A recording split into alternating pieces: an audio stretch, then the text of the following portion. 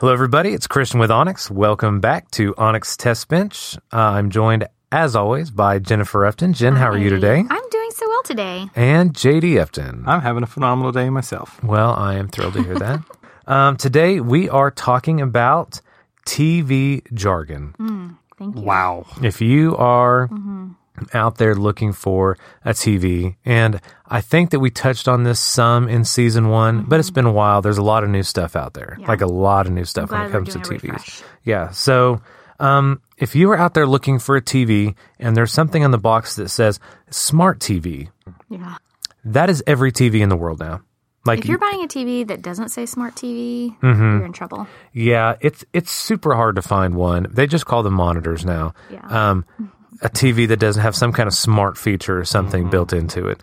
I personally used to despise smart TVs because they had so many things going on it that they tried to get your attention with. Yeah. It was like, oh, look at the way we do this. Look at our thing for this. Look at our menus. None of them worked well. No, it was crazy. But now, specifically the new Sonys, it seems like they've really landed on a nice wave presenting all of the stuff that they have in there. But if you don't want to see it, you don't have to see it. They do a nice job. I'm sure the Samsungs do a nice job. I'm sure there's plenty of brands out there now that do great. We just have a lot of experience with the Sonys because they're beautiful TVs. They're gorgeous. Yeah. In their design and the picture, performance, everything about it. They're great. So wouldn't you say you could kind of, if you're searching for a TV, you can drop the smart TV search? Yeah. It doesn't even need to be a part of your No, if you walked into a place that sold TVs and said, I'm looking for a smart TV, they will be making fun of you when you leave. Maybe not to your face, but after you're gone, they'll be like, I'm looking for a smart TV. So just know, like, every TV is smart. Every TV is smart. Yeah, so it doesn't need to be part of the criteria. Yeah, anymore. but we're definitely we're gonna position you to go in there and ask the right questions. So, what are all the Ks when it's talking about TVs? Yeah, you see 4Ks, people are 4Ks. talking about 8K now. Every once in a while, you'll hear people refer to the previous version as 2K, which is funny. What? 4K is just talking about really like the resolution and how clear the picture is. How many pixels are on the TV. The more pixels you have, the clearer the picture. I mean, that's just the way that it works. So 2K, 4K, 8K, and all that, pretty much all the TVs you're going to buy now that are nice TVs are 4K TVs. Yeah. There are TVs that are super expensive, very specialty things that are 8K out there. If somebody tries to sell you an 8K TV when you go to a TV shop, We're just not there yet. It's way ahead of time. yeah, that's a few years out before 8K is going to be anything at all. So a nice 4K TV out there, if you see one that says full HD, that's the previous That was before generation. 4K. That's the 2K or 1080. Right? Yeah. So I would probably steer clear of that unless you're just getting like a great deal or something. But really, 4K TVs, content now, 4K, plenty of stuff out there to watch in 4K. Would you say there's a size? So I know with Sony, they don't really make anything 4K below 43 inches. So there is a certain size where you're not going to be able to fit that many pixels in the first place. So locations like your secondary, your guest bed or whatever, 2K or a 1080p TV, that would probably be perfectly fine. When you start getting into that 55-inch and above, the more pixels you have, the sharper the contrast, and the sharper the picture and the wider the contrast, just giving you that depth and much more beautiful picture. Yeah, and I will say the trend that I've seen kind of across the board, if you're not talking about a kitchen, like under counter, you're not talking about in a bathroom or something, any place where any real viewing is going to happen, it seems like 40 and up is about all you're going to see. That's good. And the content finally has come around. For the longest time, it was kind of like when HD first came out. There wasn't a lot of channels that had HD, and there wasn't a lot of content for that.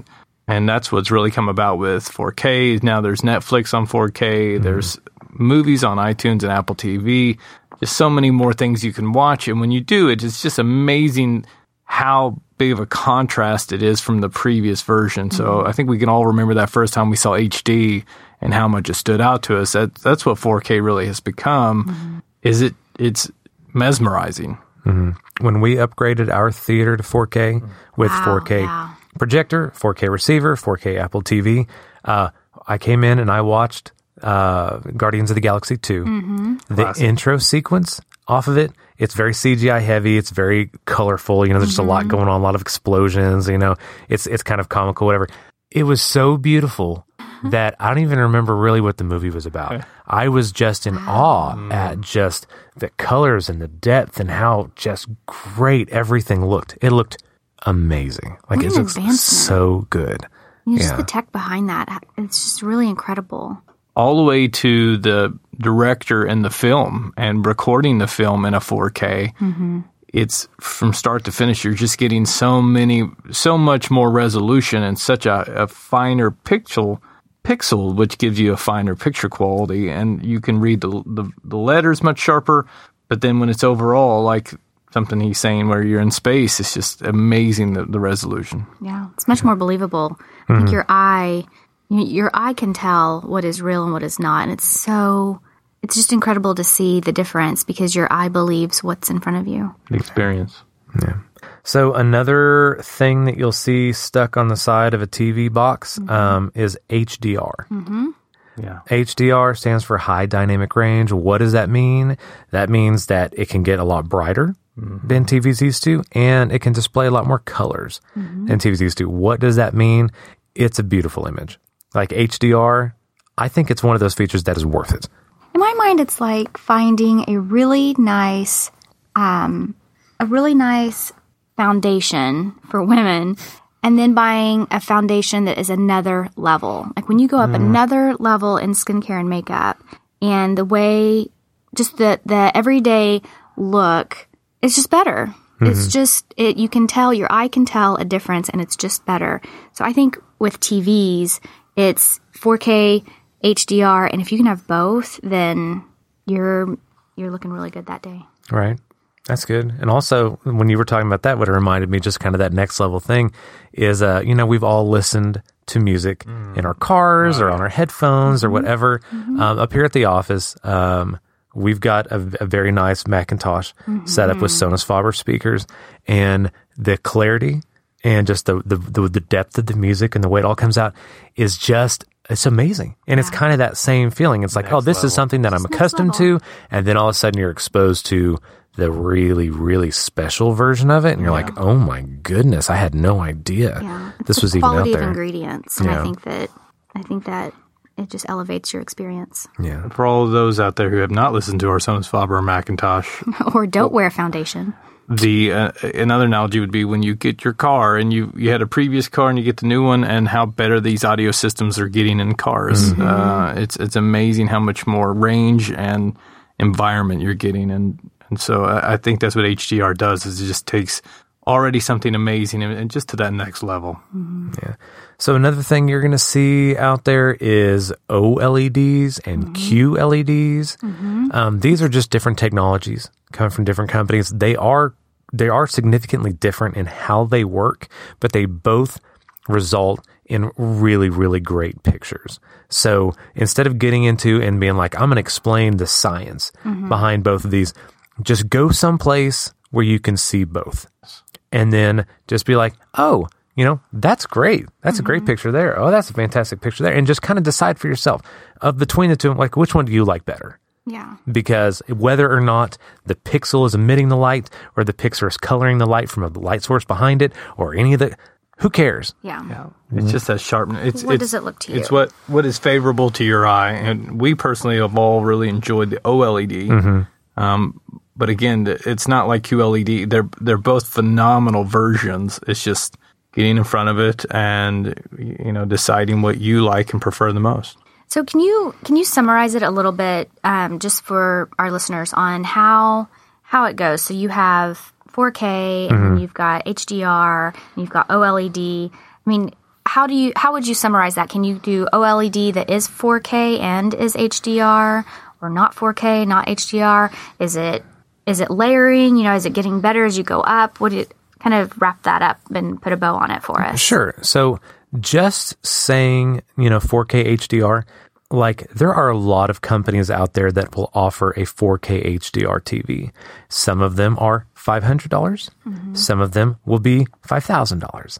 And so they're definitely not all the same. So if you go to a brand that you recognize, you go to a Samsung or you go to an LG, you go to a Sony or something like that, and you're going to their higher end TVs, like it's going to be either an OLED or a QLED because those are the nicest TVs that are out right now. It's going to be HDR.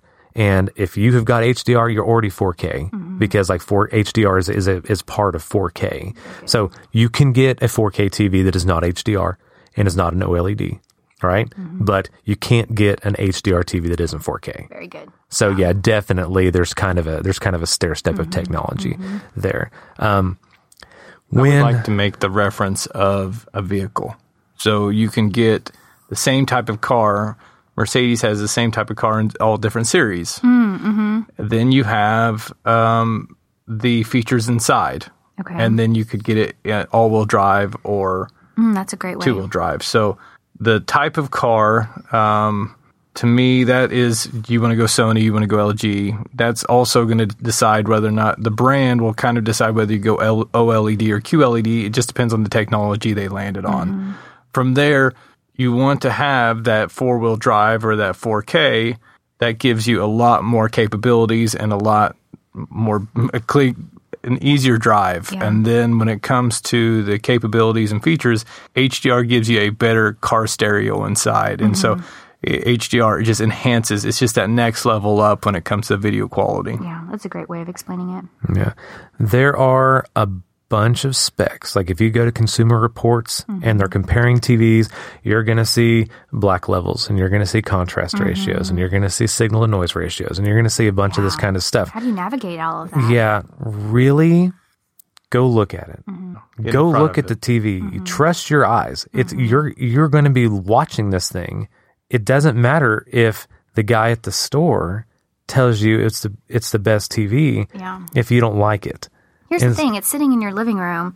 If you buy it, you're going to be looking at it every day. So don't let the retail person sway your decision. It really needs to be how you feel. What does it look like to you? What is your user experience going to be like? Having said that, I'm going to go ahead and say that the Sony OLEDs paired with an Apple TV Such a great choice. is just shocking. Yeah. It is shocking. And really the best bang for your buck, because I feel like those TVs are going to last for several years. They're great quality. If it's your main viewing area, then it's an excellent choice. They pair really well. Yeah. Yeah, there have been a lot of things that have come out in TVs, a lot of technologies that they've tried to use to market to get people to buy new TVs, because it's not like TVs need to be replaced all the time, you know, but to get people to buy TVs like, oh, look at this new thing, 3D at home. Yeah. Look at this new thing. Curved TV. Curves, super high refresh rates, all these kinds of things. 4K HDR is, to me, the first really great reason in a long time to go buy a new TV. Other than like a TV dying or whatever. They are so beautiful. Which is tricky, I think, for the listeners. You know, when you go to these retail stores and you see all of the different TVs to choose from, there's just a plethora of choices. It's really hard to narrow down what the right choice is. And I think, I think about the way Onyx looks at it, and we really try to make the choice and kind of future-proof the client. You know, we understand that it's an investment in your home, and I don't want to sell trendy things. Sure. You know, sure, trendy features are nice, but if it's an investment piece like a TV or speakers or something you're going to hang on to for a couple of years, we really try to shy away from that. So I think you're right. I think that going to the store, if you're going to buy a TV, going to the store or shopping online, just having some tools in your toolkit, know what you're looking for. Yeah. So, our privacy tip of the week. Jingle, jingle. Nice. Is cameras that are built into TVs.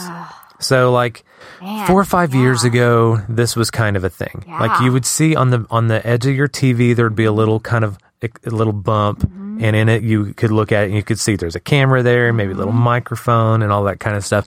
And why? So creepy. Right? I think they thought people were going to be doing FaceTime from their living room television. Yeah. Teleconferencing. They thought you were going to Skype your grandparents on your TV. Change the world. It or was something so like that. ineffective on the user side that I don't think anybody ever did that. It was hard to use. We gave it a good go. Yeah, we did. We hooked up some stuff and tried to get it going. It wasn't great. No. But who did think it was great? the people out there who like to hack into other people's stuff. Yeah, and it's really dangerous. that unfortunately did happen.